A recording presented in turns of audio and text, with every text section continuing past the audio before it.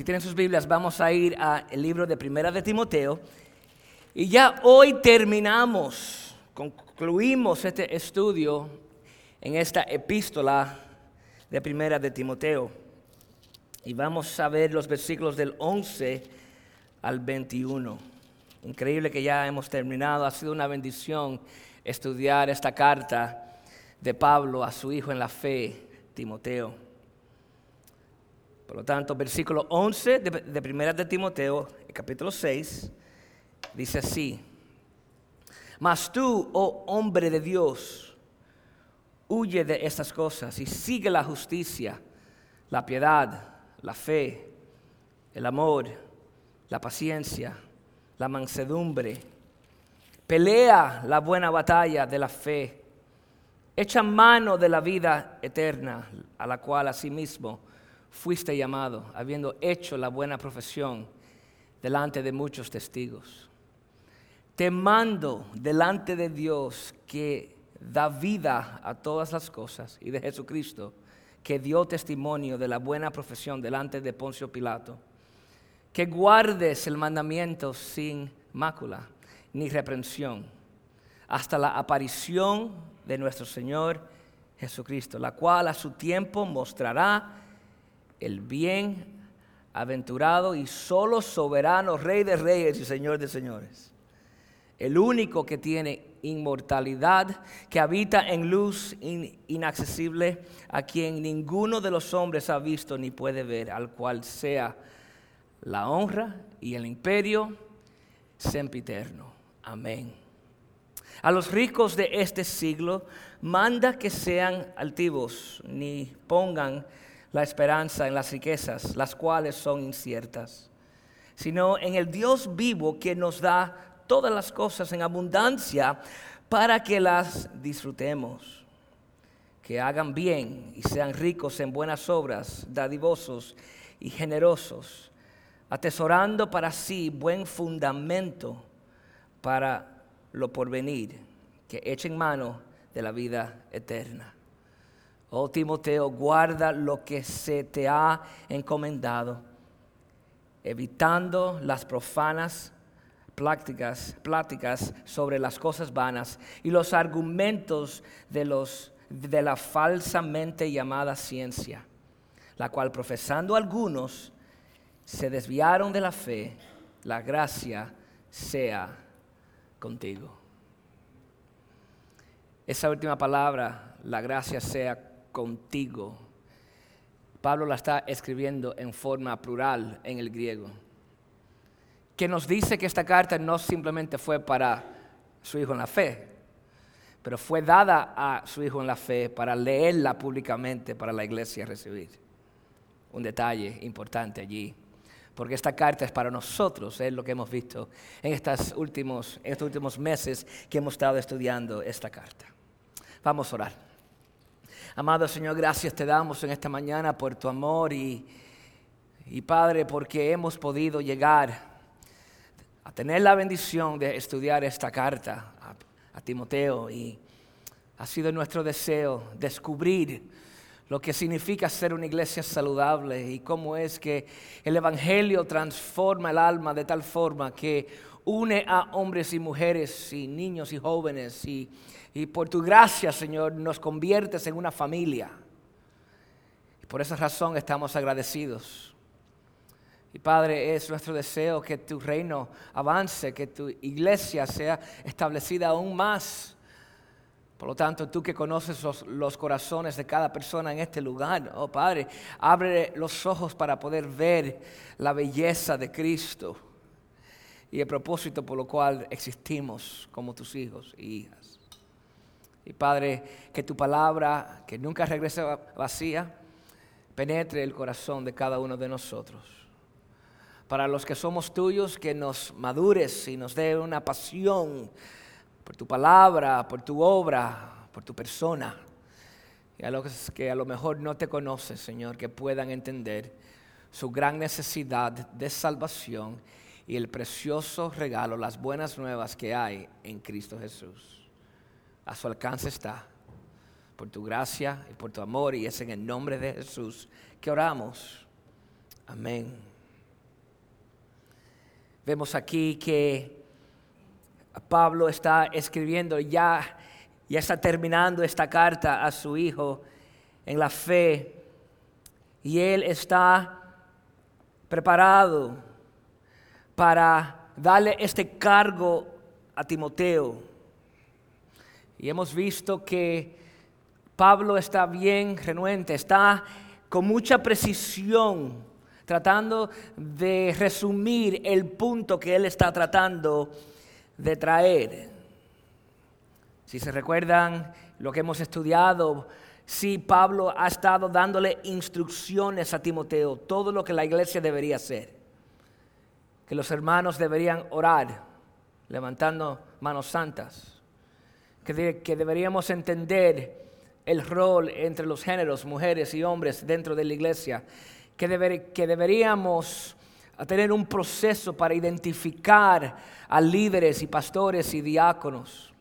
Que deberíamos entender el misterio de la piedad. Que deberíamos respetar y amar a los de edad, sea hombre o mujer o jóvenes, llamándole igual que un padre, una madre, un hermano, un hermano. Que sepamos de qué forma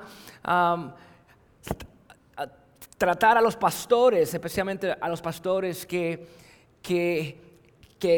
ellos están enseñando la palabra, que son dignos de doble honor, y aquellos que se desvían, de qué forma se deberían corregir.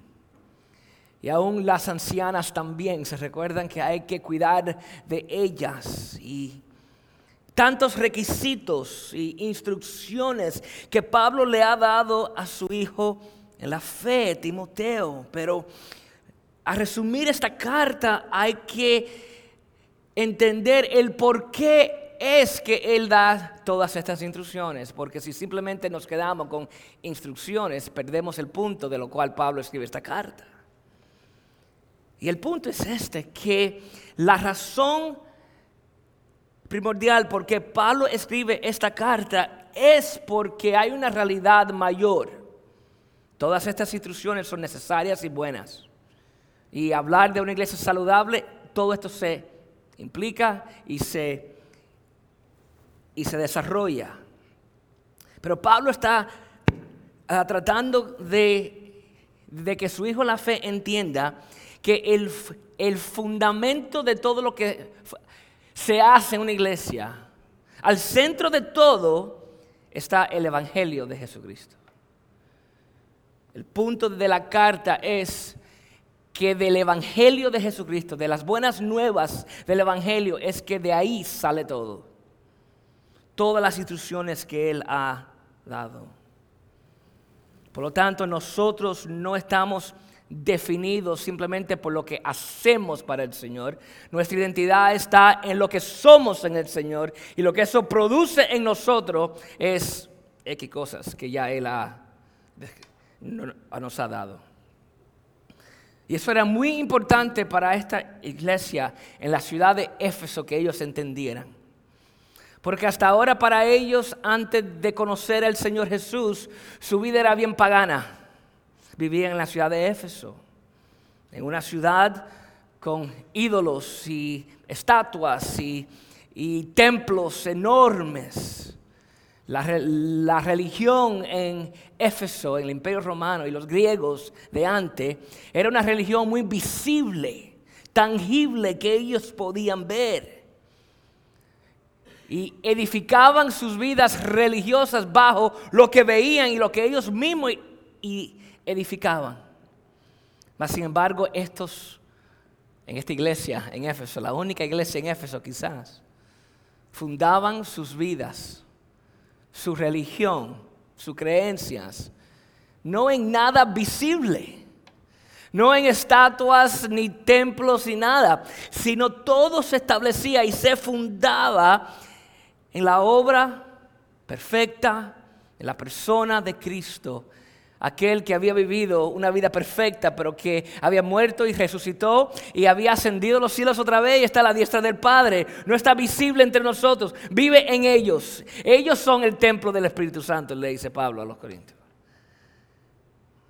Y ese es el contexto de sus vidas. Viven en una ciudad enorme, pagana, aquella ciudad en la cual un día Pablo fue en uno de sus viajes misioneros y predicó el evangelio y empezó en las sinagogas, y después de estar ahí un buen tiempo y fue rechazado, salió al lugar público y allí predicó. Y se recuerda que ahí está el templo de Diana, una de las maravillas del mundo antiguo. No había un lugar como aquel.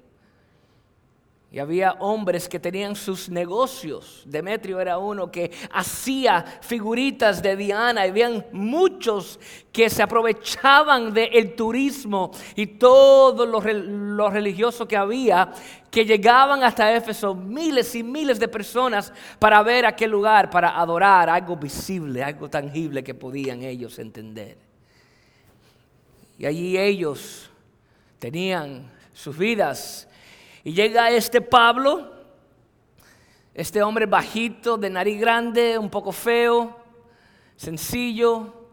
Llegó allí predicando un evangelio, algo que no se veía, simplemente algo que había que creer.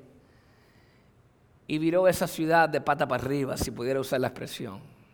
Demetrio se enojó y buscó a todos los otros que ellos son su competencia, pero dijeron: oye, vamos a reunirnos porque este hombre está acabando con nuestra vida. Las personas empezaron a quemar sus libros de magia y todas las cosas de sus religiones. Y hubo una tensión económica tremenda en aquella ciudad, de tal punto que hubo un pleito enorme y se fajaron la gente, y eso fue un escándalo. Y después de Pablo estar ahí un buen tiempo, estableciendo más o menos esa iglesia, él sigue en su camino, en sus otros viajes misioneros, regresa a Jerusalén y le dice a Timoteo, este joven: bueno, Timoteo, mira, con todo esto te quedas, resuelve, pastorea esta iglesia en medio del caos este.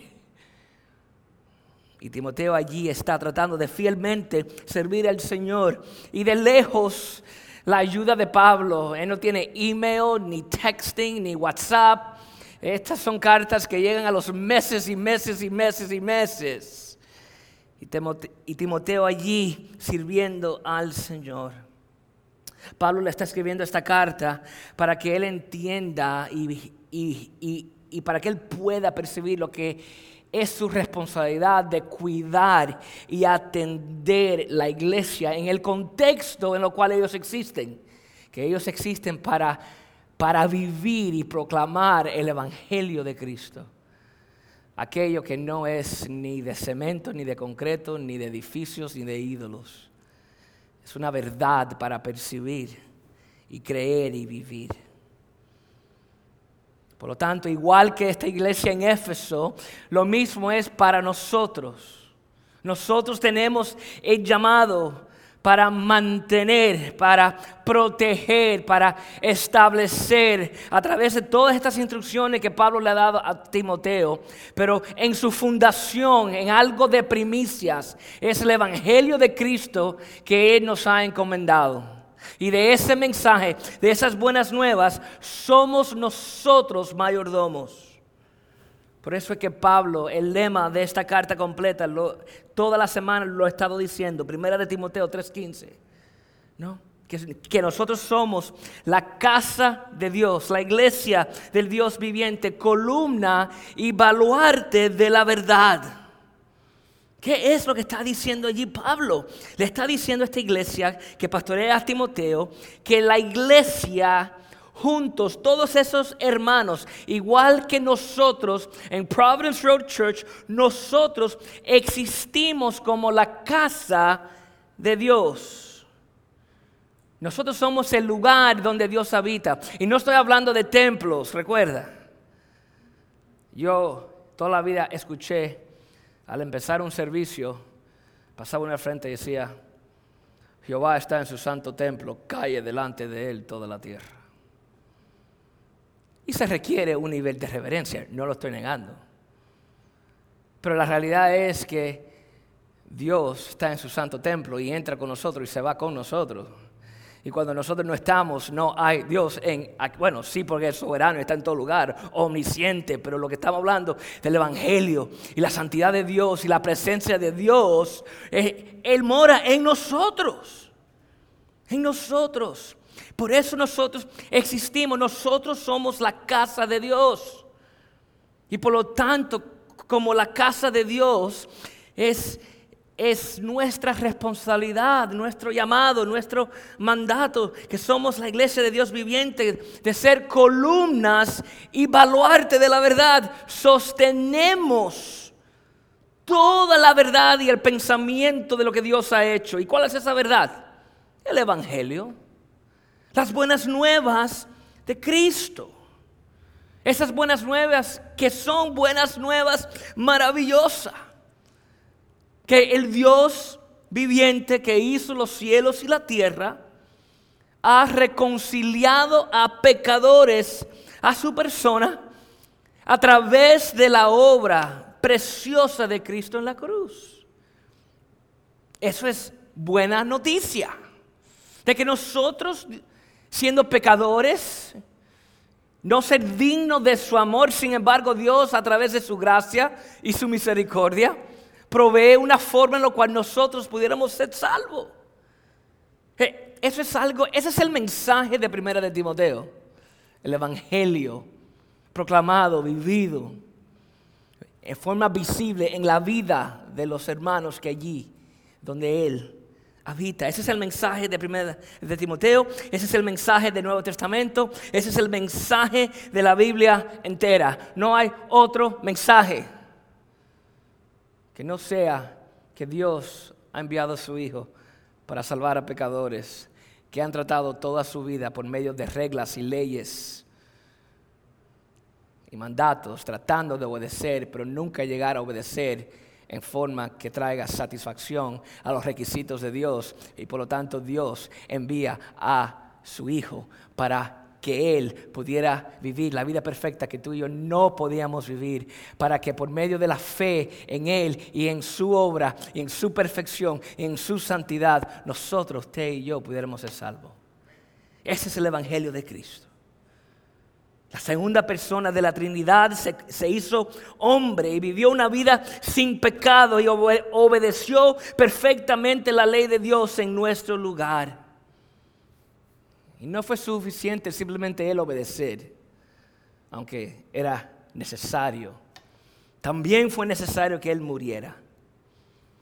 Porque en nuestra rebelión nosotros merecíamos la muerte y la separación eterna de Dios. Él vive la vida que nosotros no pudimos vivir y nunca podremos vivir. Y Él también muere la muerte que nosotros deberíamos haber muerto. El castigo eterno de la ira de Dios debería estar sobre nosotros, pero fue depositada sobre su Hijo perfecto, sin mancha, sin pecado. Y Jesús, por amor a nosotros, por el gozo que estaba por venir de redimirnos a nosotros, voluntariamente se dejó torturar por los romanos y los judíos. Y le clavaron en una cruz donde derramó su sangre hasta el momento preciso que Él dijo, hecho está. Ya no hay más nada que hacer. Ya Él ha sido la propiciación para nosotros, que ha traído satisfacción a los requisitos de Dios. Lo que Dios demandaba de nosotros, y la ira de Dios, el castigo, la justicia, Él se la tragó. Se tomó aquella copa y la viró al revés y dijo, it is done, it is finished. Y eso es buena noticia para nosotros, hermanos. Es buena noticia para cualquier pecador. Y le está diciendo a su Hijo en la fe que todo lo que te estoy instruyendo, todo lo que yo quiero que tú implementes en esta iglesia, todo sale y todo viene del Evangelio. Por lo tanto, hemos estado usando la expresión, queremos ser una iglesia saludable. Esa salud viene si nuestra fundación está firmemente parada en el Evangelio. Y si es así, si nuestra iglesia está fundada en el Evangelio, igual que la iglesia en Éfeso, a lo cual Pablo le escribía, entonces esa iglesia se va a multiplicar. esa iglesia va a alcanzar a otros. ¿Por qué? Porque ese mensaje, esa salvación no se contiene. Ese mensaje es algo especial para aquel que realmente ha percibido su salvación y su perdón de pecados. Eso es algo que el Señor entonces nos conmueve para poder hablar y amar y vivir de tal forma que realmente somos luz en el mundo. Que una iglesia saludable es fundada, edificada en el Evangelio. Y hay aquí 3 verdades que yo quiero desempacar en estos versículos. ¿Qué es lo que el Evangelio nos da? Sí, salvación, está claro. Recibimos salvación de Él por medio de Jesús. Pero ¿qué es lo que el Evangelio produce en nosotros que nos conmueve hacia una iglesia saludable? Y el primero es esto: el Evangelio nos da la gracia para vivir la vida con determinación. Y debe aparecer en la pantalla. El Evangelio nos da la gracia para vivir la vida con determinación. Fíjense en el versículo 11 lo que ahí dice el apóstol. Mas tú, oh hombre de Dios, huye de estas cosas. ¿Cuáles son estas cosas? Pudiéramos hablar de todo lo que él ha hablado en esta carta, pero a lo mejor está hablando lo que estudiamos la semana pasada, lo que él dijo anteriormente. Que no tengamos hambre y deseo, ¿no?, por las divisiones entre nosotros. Y que no tengamos esa hambre y ese deseo por las posesiones, lo material, el dinero. Y quizás Pablo le está diciendo a su hijo en la fe: huye de estas cosas. Y lo que deberías hacer, en vez de enfocarte en lo material y en las relaciones y divisiones, lo que deberías hacer es buscar, ¿no?, la justicia, el versículo 11, la piedad, la fe, el amor, la paciencia, la mansedumbre. O sea, a Timoteo, enséñale a la iglesia que no deposite su fe y su esperanza en lo del mundo, ni en el dinero, pero deposita su esperanza en estas características que Él nos ha dado. Y le dice aún más, se dice: pelea la buena batalla de la fe, echa mano de la vida eterna, la cual asimismo fuiste llamada. Son imperativos, ¿no?, mandatos que Pablo le está dando a Timoteo. Estas son las cosas que yo quiero que tú hagas, que la iglesia haga y que se enfoquen en ellas. ¿Sabe lo que Pablo está diciendo aquí? Que la vida en el Señor es una vida muy activa. Es una vida activa. Lo que está diciendo es, o lo que no está diciendo es, no está diciendo que Jesús logró por nosotros una posibilidad de ser salvo, llegó hasta cierto nivel, hasta cierto punto, entonces nos dijo: dale, ahora el resto de ustedes, obren, busquen justicia, ¿no?, sean mansos, y yo estaré aquí mirando a ver si los podrían lograr. Eso no es lo que Pablo está diciendo. No. Para todo aquel que ha sido salvado por la gracia de Dios, la salvación es algo completamente hecho. Es un hecho para usted. Usted ha pasado de muerte a vida, ha nacido de nuevo, ha sido trasladado de la oscuridad hacia la luz, de muerte a vida. Estábamos perdidos en nuestros delitos y pecados, muertos allí, y hemos sido rescatados, salvados.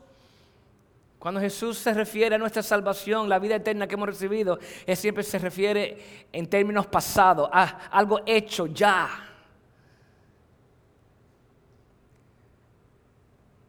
Y algo interesante, porque a muchas personas dicen, bueno, si eso es así, entonces yo puedo vivir mi vida muy pasivamente y yo no tengo que hacer mucho, simplemente descansar en la gracia que he recibido a través de la obra de Cristo. Y yo le digo a usted que sí, completamente descanse en la obra y en la gracia que hay en Cristo Jesús. Pero miren, la gracia la cual nos salvó en forma pasiva, que no hicimos nada por ella, que Dios nos salvó por medio de su Hijo Jesús, que Él es el que vivió la vida perfecta en nuestro lugar y cumplió los requisitos de Dios y me llamó y me salvó. Aunque eso es algo pasivo, algo que Él logró, esa misma gracia que me salvó es la gracia que me conmueve ahora a vivir activamente para el Señor. Es lo que me conmueve ahora para vivir para el Señor. Esa gracia que mora en nosotros es activa en nosotros, nos conmueve nuestros afectos y nos da pasión para vivir para Él, para obedecerle, para seguirle, para agradarle. Y esto es algo muy importante que nosotros entendamos, porque muchas veces en la palabra, en las cartas especialmente de Pablo, cuando vemos una lista de imperativos, mandatos que él está dándole a los hermanos, siempre hay que mirar lo que ya él ha dicho. Y lo que él ha dicho siempre es que hay algo que se logró por nosotros perfectamente por medio de aquel que vivió la vida por nosotros, Jesús. Siempre está en ese orden. Nunca es al revés. Nunca es, hagan estas cosas, 1, 2, 3 y 4. Y si lo logran a nivel de satisfacción a Dios, entonces Jesús aplicará lo que Él hizo por ti. Nunca viene en ese orden. Siempre viene la verdad primero. La verdad escandalosa de una salvación preciosa, completa, tuya, cristiano. Entonces viene la actividad de la vida en el Señor. La gracia que te salvó ahora te conmueve a vivir la vida para el Señor. No para salvación, pero por la salvación, porque ya he sido salvado. Yo le serviré. Esto es muy importante entender. Y no hay otra forma de verlo. De verlo de otra forma es si pudiera usar la ilustración de una carrera de perros aquí en Flagler, ¿no? ¿Cómo es que ellos mantienen a esos perros corriendo? ¿Ustedes saben cómo? Hay un conejito de mentira por un raíl a alta velocidad más rápido que los perros.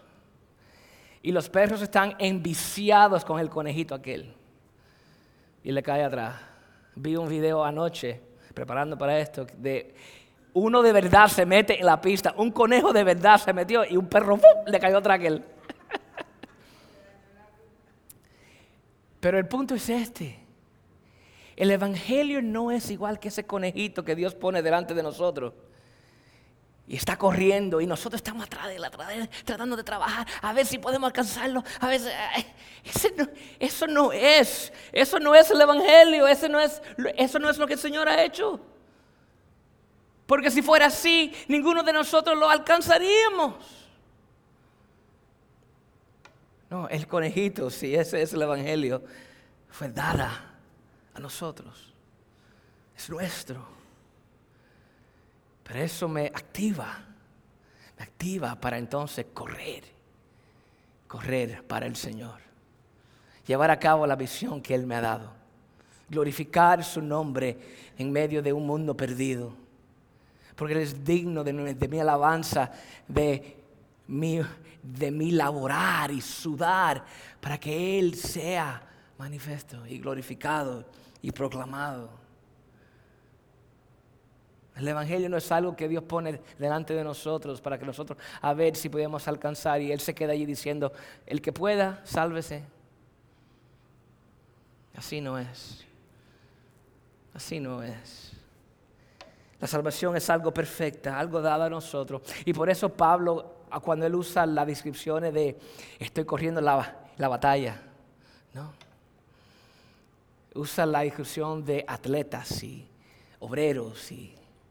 Él nunca está hablando, si lees lo que dijo anterior y lo que ya ha establecido, él nunca está diciendo que quizás no lo alcance. Él se agarró del Señor Jesús, o mejor dicho, el Señor Jesús se agarró de él. Y ese poder en él le conmovió a vivir para él. Nosotros no tenemos un Dios que llegó hasta la media y dijo, ahora ustedes hagan el resto. Él lo hizo todo. Y nosotros, a recibir esa verdad y ser salvos, nos ponen las pilas para vivir para el Señor. Sin la obra del Señor no hacemos nada. La historia de Lázaro en Juan 11, ¿por qué existe? Para describir el pecador. Jesús nunca llegó a la tumba de Lázaro y dijo, Lázaro, trata a ver si tú puedes salir de ahí. Mueve un dedo en pie, trata a ver. Te veo aquí afuera. No creo que está funcionando aquello. El Señor Jesús no le dio instrucciones a Lázaro de lo que él tenía que hacer para revivir. El Señor Jesús le dijo, Lázaro, sal fuera. Lázaro, levántate. ¿Quién lo levantó? Jesús. El poder de Dios. Interesante, ¿quién es el que resucita? El que da vida a un muerto, a un pecador perdido, el mismo Dios. Interesante que Jesús dice que Él da su vida y la toma de nuevo. En otro pasaje nos dice que el Espíritu Santo resucitó a Jesús de entre los muertos. En otro pasaje nos dice que Dios el Padre fue el que levantó nuestro trino Dios activamente, obrando perfectamente en traer vida eterna a un miserable pecador como usted y yo.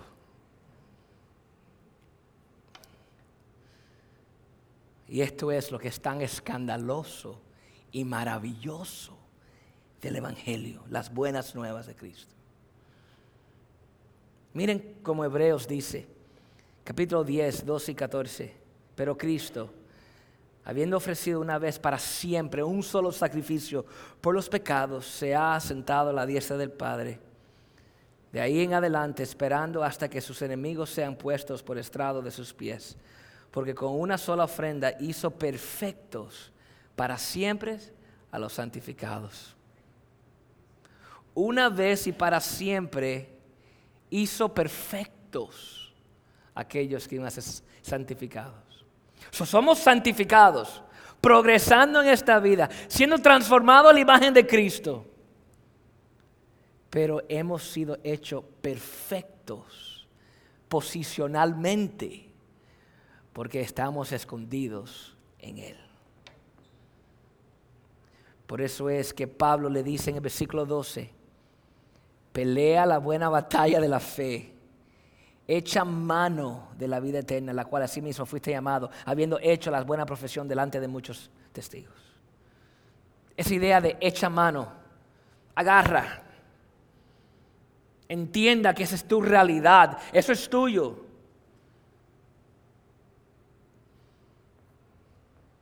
Por lo tanto, tenemos que entender de qué forma esto aplica para nosotros. Si es así, que el Evangelio nos da ese compromiso, ¿no? Esa determinación, esa gracia de Dios nos determina vivir para Él. Solamente es posible, hermanos, si tenemos una perspectiva clara de qué es el Evangelio, y es lo que he tratado de hacer en estos últimos 15 minutos.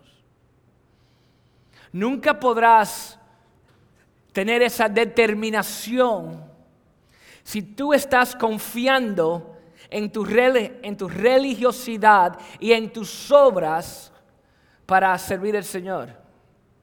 Si tu voluntad es lo que te conmueve, fracasarás.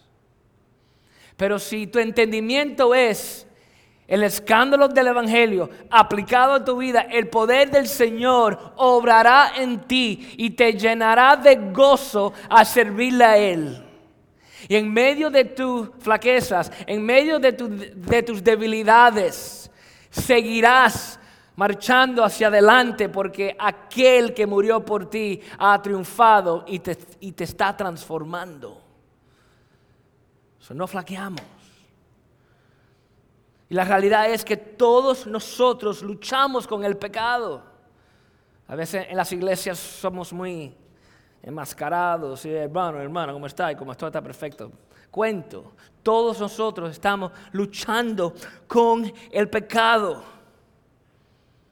Yo quiero que entiendas que la gracia de Dios, esa victoria sobre cualquier pecado, la fuente de a donde viene cualquier victoria física en esta vida, está completamente conectada a la victoria que ya está realizada en Cristo Jesús.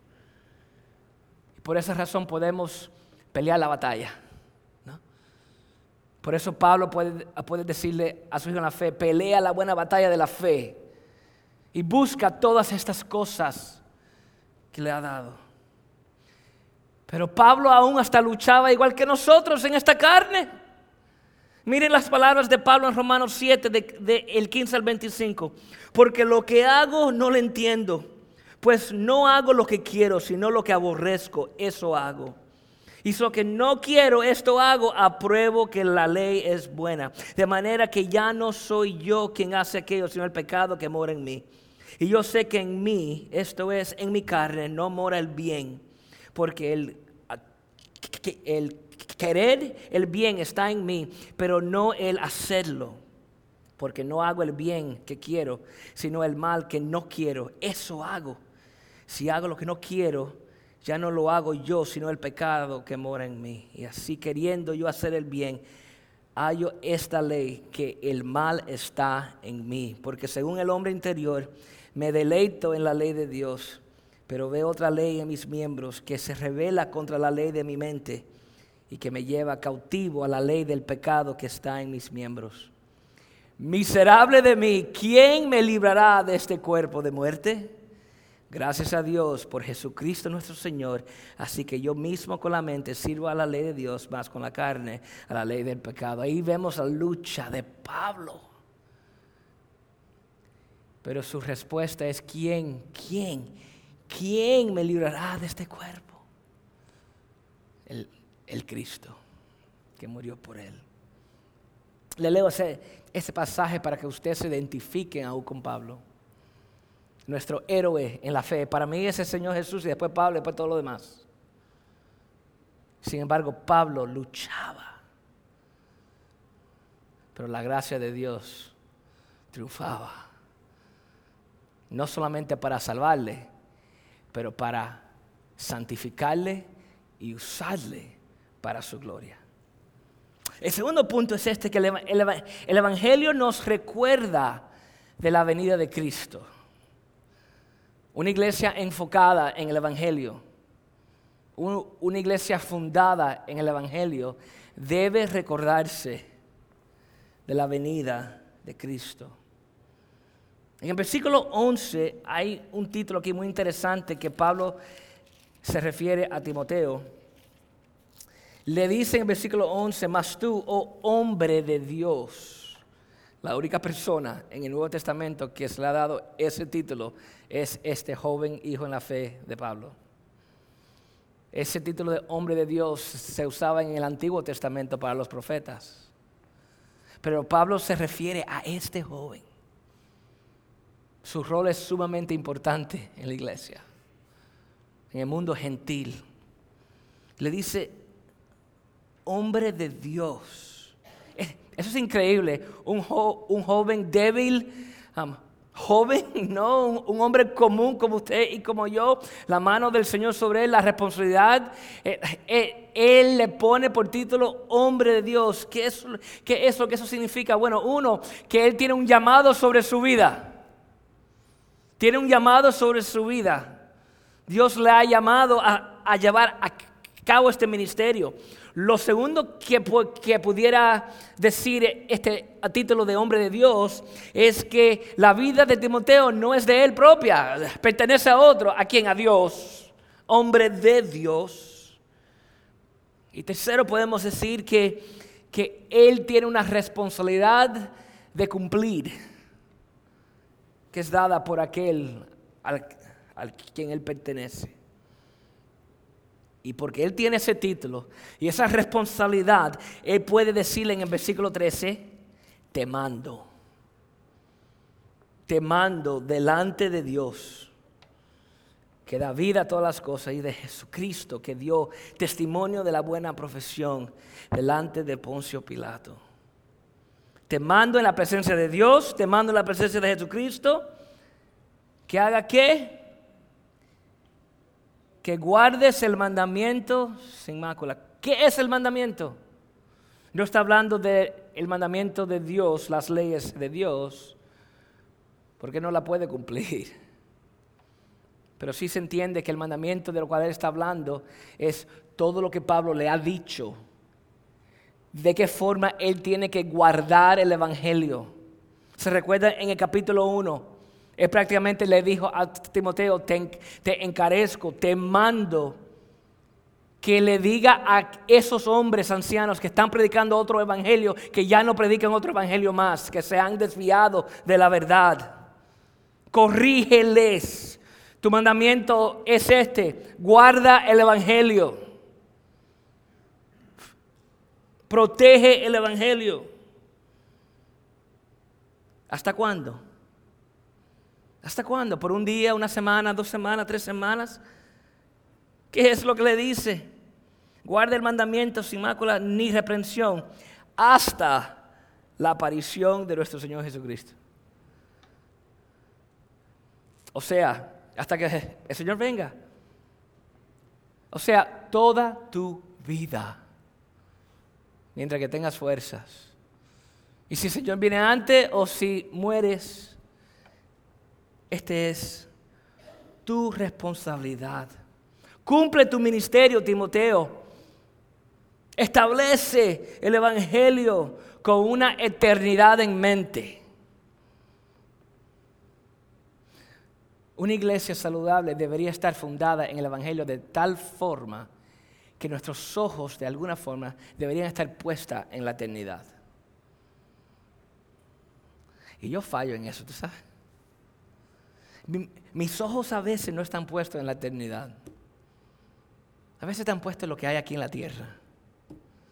En lo que hay que hacer para avanzar el evangelio, en mi esposa, en mis 6 hijos, en mis amistades, en los problemas, en las finanzas. Así vivimos todos nosotros, cristianos. Y lo que nos sucede es que en momentos difíciles de la vida, que vendrán, decimos, ¿a dónde estás, Dios? ¿Por qué me has desamparado? No entiendo lo que me sucede. Pero si viviéramos con nuestros ojos puestos en la eternidad, entonces entendemos que esta vida es pasajera. Que este pestañear de ojos de 80, 90 años, si el Señor lo dispone, es nada en comparación a una eternidad. ¿Hasta cuándo Timoteo debería plantar el evangelio en la ciudad de Éfeso, donde quiera que él esté? Hasta que el Señor venga. Yo sé que ustedes, muchos se identifican conmigo, especialmente si tienen más edad que yo, porque ya lo vivieron.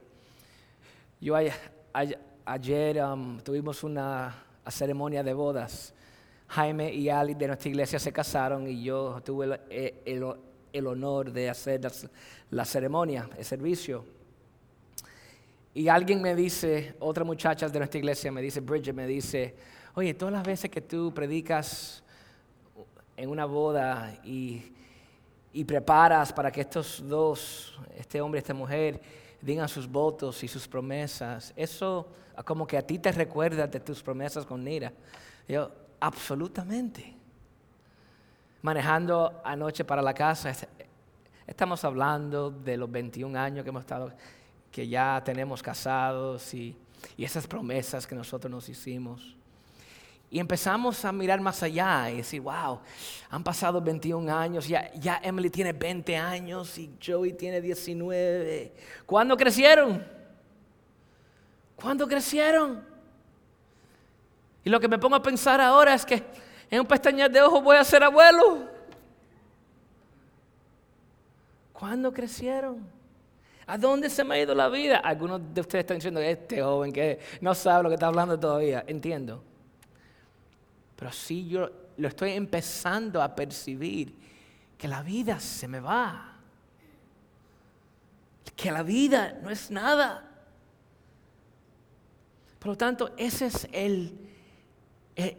la intención con la cual Pablo le está escribiendo a Timoteo.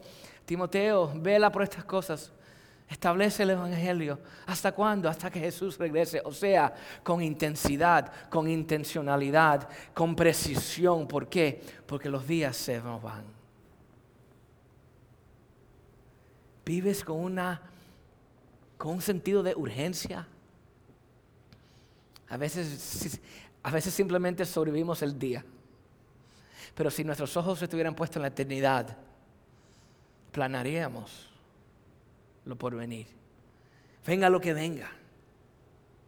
Porque toda la historia, todo el tiempo, todo lo que este mundo ha visto está, mira, en el camino, en la carretera, sin desvía, a esa llegada del Señor Jesús. Todo. Por eso los versículos 15 y 16, la cual a su tiempo mostrará el bien aventurado y el solo soberano, Rey de reyes y Señor de señores. Pablo se desploma en alabanza, en pensar en estas realidades. Timoteo, establece el evangelio. ¿Hasta cuándo? Hasta que regrese el Señor. ¿Y quién es el Señor? Y lo describe en una alabanza. Y qué interesante.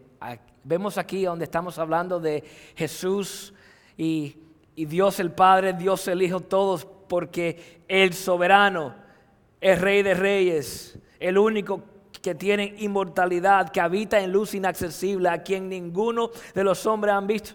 Él está hablando del trino Dios completamente. A Él sea toda honra y el imperio sempiterno. Amén. Él se desploma en una alabanza, escribiendo una carta a Timoteo. Todo se trata del evangelio. Y a veces nos enfocamos tanto en la vida cristiana, en cosas buenas. A veces nos enfocamos en el servicio. Hay que servir. Hay que buscar formas prácticas para ser mejor hermano, mejor esposo, mejor esposa. De qué forma yo pudiera establecerme mejor, ser mejor educado, ser más útil al Señor y funcionar en la iglesia. Todo eso es bueno y todo eso es necesario. Pero hermanos, al final del día, si perdemos el evangelio, cualquier discipulado enfocado en simplemente mejorar tu vida, no tiene sentido. Cualquier pragmatismo, así se dice, ¿no? Cualquier ministerio, estrategia que simplemente funcione para mejorarnos, si un enfoque total en el evangelio, apuntando a personas que quieren mejorar a aquel que es lo mejor, y a través de ese poder que hay en Él, en mí, entonces transforma mi vida. Si perdemos el hilo del evangelio, todo lo que podamos lograr, por lindo que sea, es un fracaso. Si dejamos atrás el evangelio. Porque al final del día hay solamente dos tipos de personas cuando el Señor regrese. No habrán buenos esposos y malos esposos, buenas esposas y malas esposas, malos padres, buenos padres. No habrán blanco, ni negro, ni chino, ni nada. ¿Sabe lo que habrá? Los inconversos y los santos, los incrédulos y los que han creído. Eso es lo único que habrá al final del día, cuando llegue el Señor.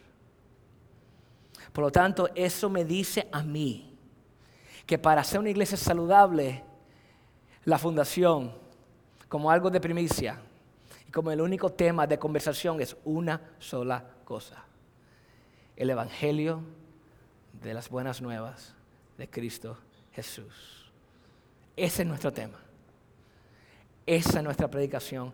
Esa es nuestra vida. Cristo en vosotros. Y mientras más tengamos de Cristo y ese mensaje, más habrá transformación en nuestras vidas y más veremos salvación en los incrédulos que necesitan vida eterna.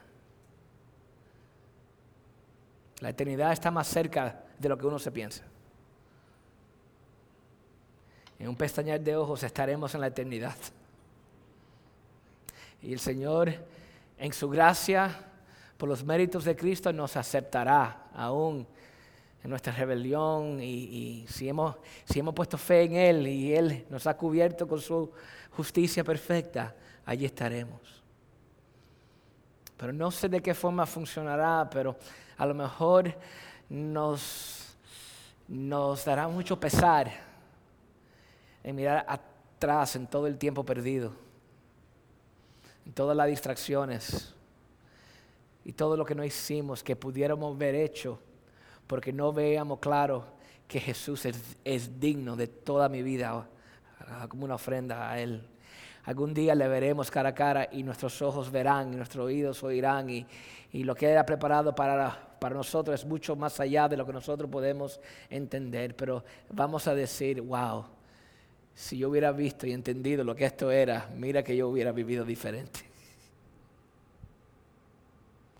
Una iglesia saludable, más o menos, entiende eso. Más o menos está encajada en, wow, quiero saber, quiero ver, deleitarme en lo porvenir. El Evangelio nos recuerda de la venida de Cristo. Y por último, hermanos, y termino con esto, el Evangelio funda nuestras vidas ahora para aumentar nuestro gozo en la eternidad. O podemos decir, el Evangelio funda nuestras vidas hoy. Porque el otro extremo es este. Martín Lutero en la Reforma se aisló del mundo y dijo, yo me voy a hacer un monje y voy a encerrarme para ver si yo pudiera encontrar la gloria de Dios en esta tierra a través de separarme del mundo. Y eso no está correcto. Porque Dios nos ha puesto en este contexto, en esta vida, right now. Aquí estamos viviendo. Y lo que Pablo nos dice en estos próximos pasajes es que nosotros deberíamos estar fundados en el contexto en el cual nosotros vivimos. Y todo lo que nosotros tenemos, usarlo, aprovecharlo para la gloria de Dios. Miren lo que dice allí en el versículo 17. A los ricos que este siglo manda que no sean altivos ni pongan la esperanza en las riquezas, las cuales son inciertas, sino en el Dios vivo que nos da todas las cosas en abundancia para que la disfrutemos. Ahora usted a lo mejor está pensando, sí, está hablando de los ricos y ese no soy yo. Déjame decirles, si usted vive en los Estados Unidos, usted es rico. En comparación al resto del mundo, si usted tiene auto y televisor y celular con Wi-Fi, tienes internet, aire acondicionado, se cepilla los dientes, tiene todos tus dientes relativamente sanos, ¿no? Se puede pintar el pelo, las damas, tener zapatos decentes, cortarse uno mismo, ir a una peluquería a cortarse el pelo. Somos ricos en comparación al resto del mundo. Esta palabra es para nosotros. A los ricos de este siglo manda que no sean altivos ni pongan en la esperanza las riquezas. No pongan tus esperanzas en lo que tienes por delante y lo que estás tratando de obtener en este sueño americano. Pero a la misma vez, Pablo no está diciendo que hagan igual que Martín Lutero, que se separó del mundo entero y dijo, no, todo lo del mundo es malo y voy a buscar a Dios aquí, encerrado en este cuarto, vestido de cierta forma para sentirme incómodo. No, aquí dice Pablo que todas las cosas son dadas por Dios en abundancia, ¿para qué? Para disfrutarlas. O sea, no es un pecado ser rico, ni tener en abundancia. Dios nos da todas las cosas, las riquezas, para que las disfrutemos. Pero somos mayordomos de aquellas cosas, lo cual Dios nos da. Y la diferencia es esta. ¿En qué pones tu esperanza? ¿En Cristo o en las riquezas que tienes? Ahí donde está el punto. Si tu esperanza está en Cristo, entonces puedes usar las riquezas que Dios te ha dado para disfrutar, para glorificar a Cristo, para servir a Cristo, para avanzar el reino de Cristo. Y como algo de primicias, no como algo de sobras, de lo que quede, lo que reste, después de yo adquirir todo lo que yo quiero, si queda algo lo daré. No. Con todo lo que tienes, sea dinero, talento, tesoro, toda tu persona, que lo uses para la gloria de Dios. Miren el versículo 18, que hagan bien, que sean ricos en buenas obras, dadivosos, generosos, atesorando para sí buen fundamento para lo porvenir, que echen mano de la vida eterna. O sea que también usen todo lo que el Señor, todos los recursos, todo aquello que Dios ha dado para disfrutar, que lo usen de tal forma con los ojos puestos en la eternidad, haciendo tesoro en los cielos, como dijo Jesús. Nos dio las riquezas para utilizarlas para la gloria de Dios, no para adorarlas. Eso fue lo que sucedió en Éfeso.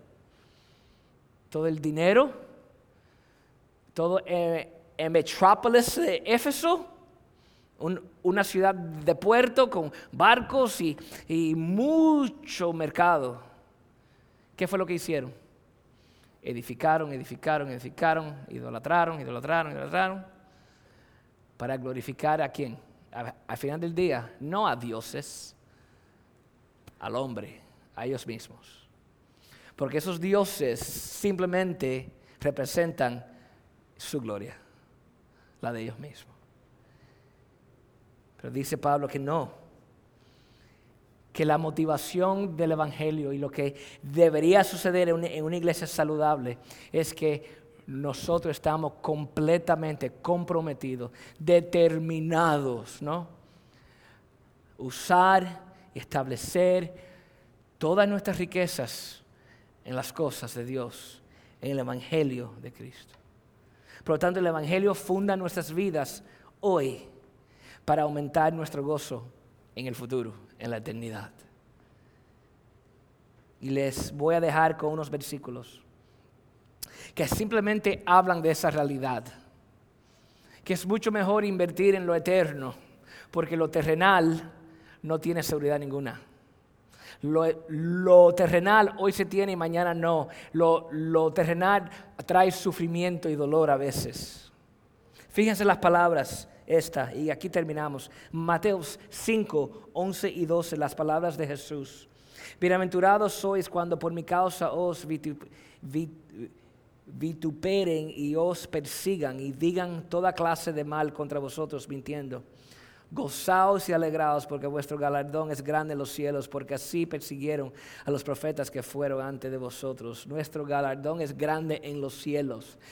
Nosotros que tenemos riquezas en este mundo, recuerden siempre, nuestro galardón es grande en los cielos. Vivamos para aquello. Romanos 8:18. Pues tengo por cierto que las aflicciones del tiempo presente no son comparables con la gloria venidera que en nosotros se ha manifestado. Hebreos 13 y 14. Salgamos pues a él fuera del campamento, llevando su vituperio, porque no tenemos aquí ciudad permanente, sino que buscamos la porvenir. Y por último, primera de Pedro 1, el 3 al 7. Bendito el Dios el Padre de nuestro Señor Jesucristo, que según su grande misericordia nos hizo renacer para una esperanza viva por la resurrección de Jesucristo de los muertos, para una herencia incorruptible, incontaminada e inmarcesible, reservada en los cielos para vosotros, que sois aguardados por el poder de Dios mediante la fe, para alcanzar la salvación que está preparada para ser manifestada en el tiempo postrero, en lo cual vosotros os creéis, aunque ahora por un poco de tiempo, si es necesario, tengáis que ser afligidos con diversas pruebas, para que sometida a prueba vuestra fe, mucha más preciosa que el oro, el cual aunque perecedero, se prueba con fuego, sea hallada en alabanza, en gloria y honra cuando sea manifestado Jesucristo. Y así hay tantos pasajes más. Los autores del Nuevo Testamento siempre tenían sus ojos puestos en la realidad de su vida y animaban, desafiaban a la iglesia. Vivan en luz a esa realidad.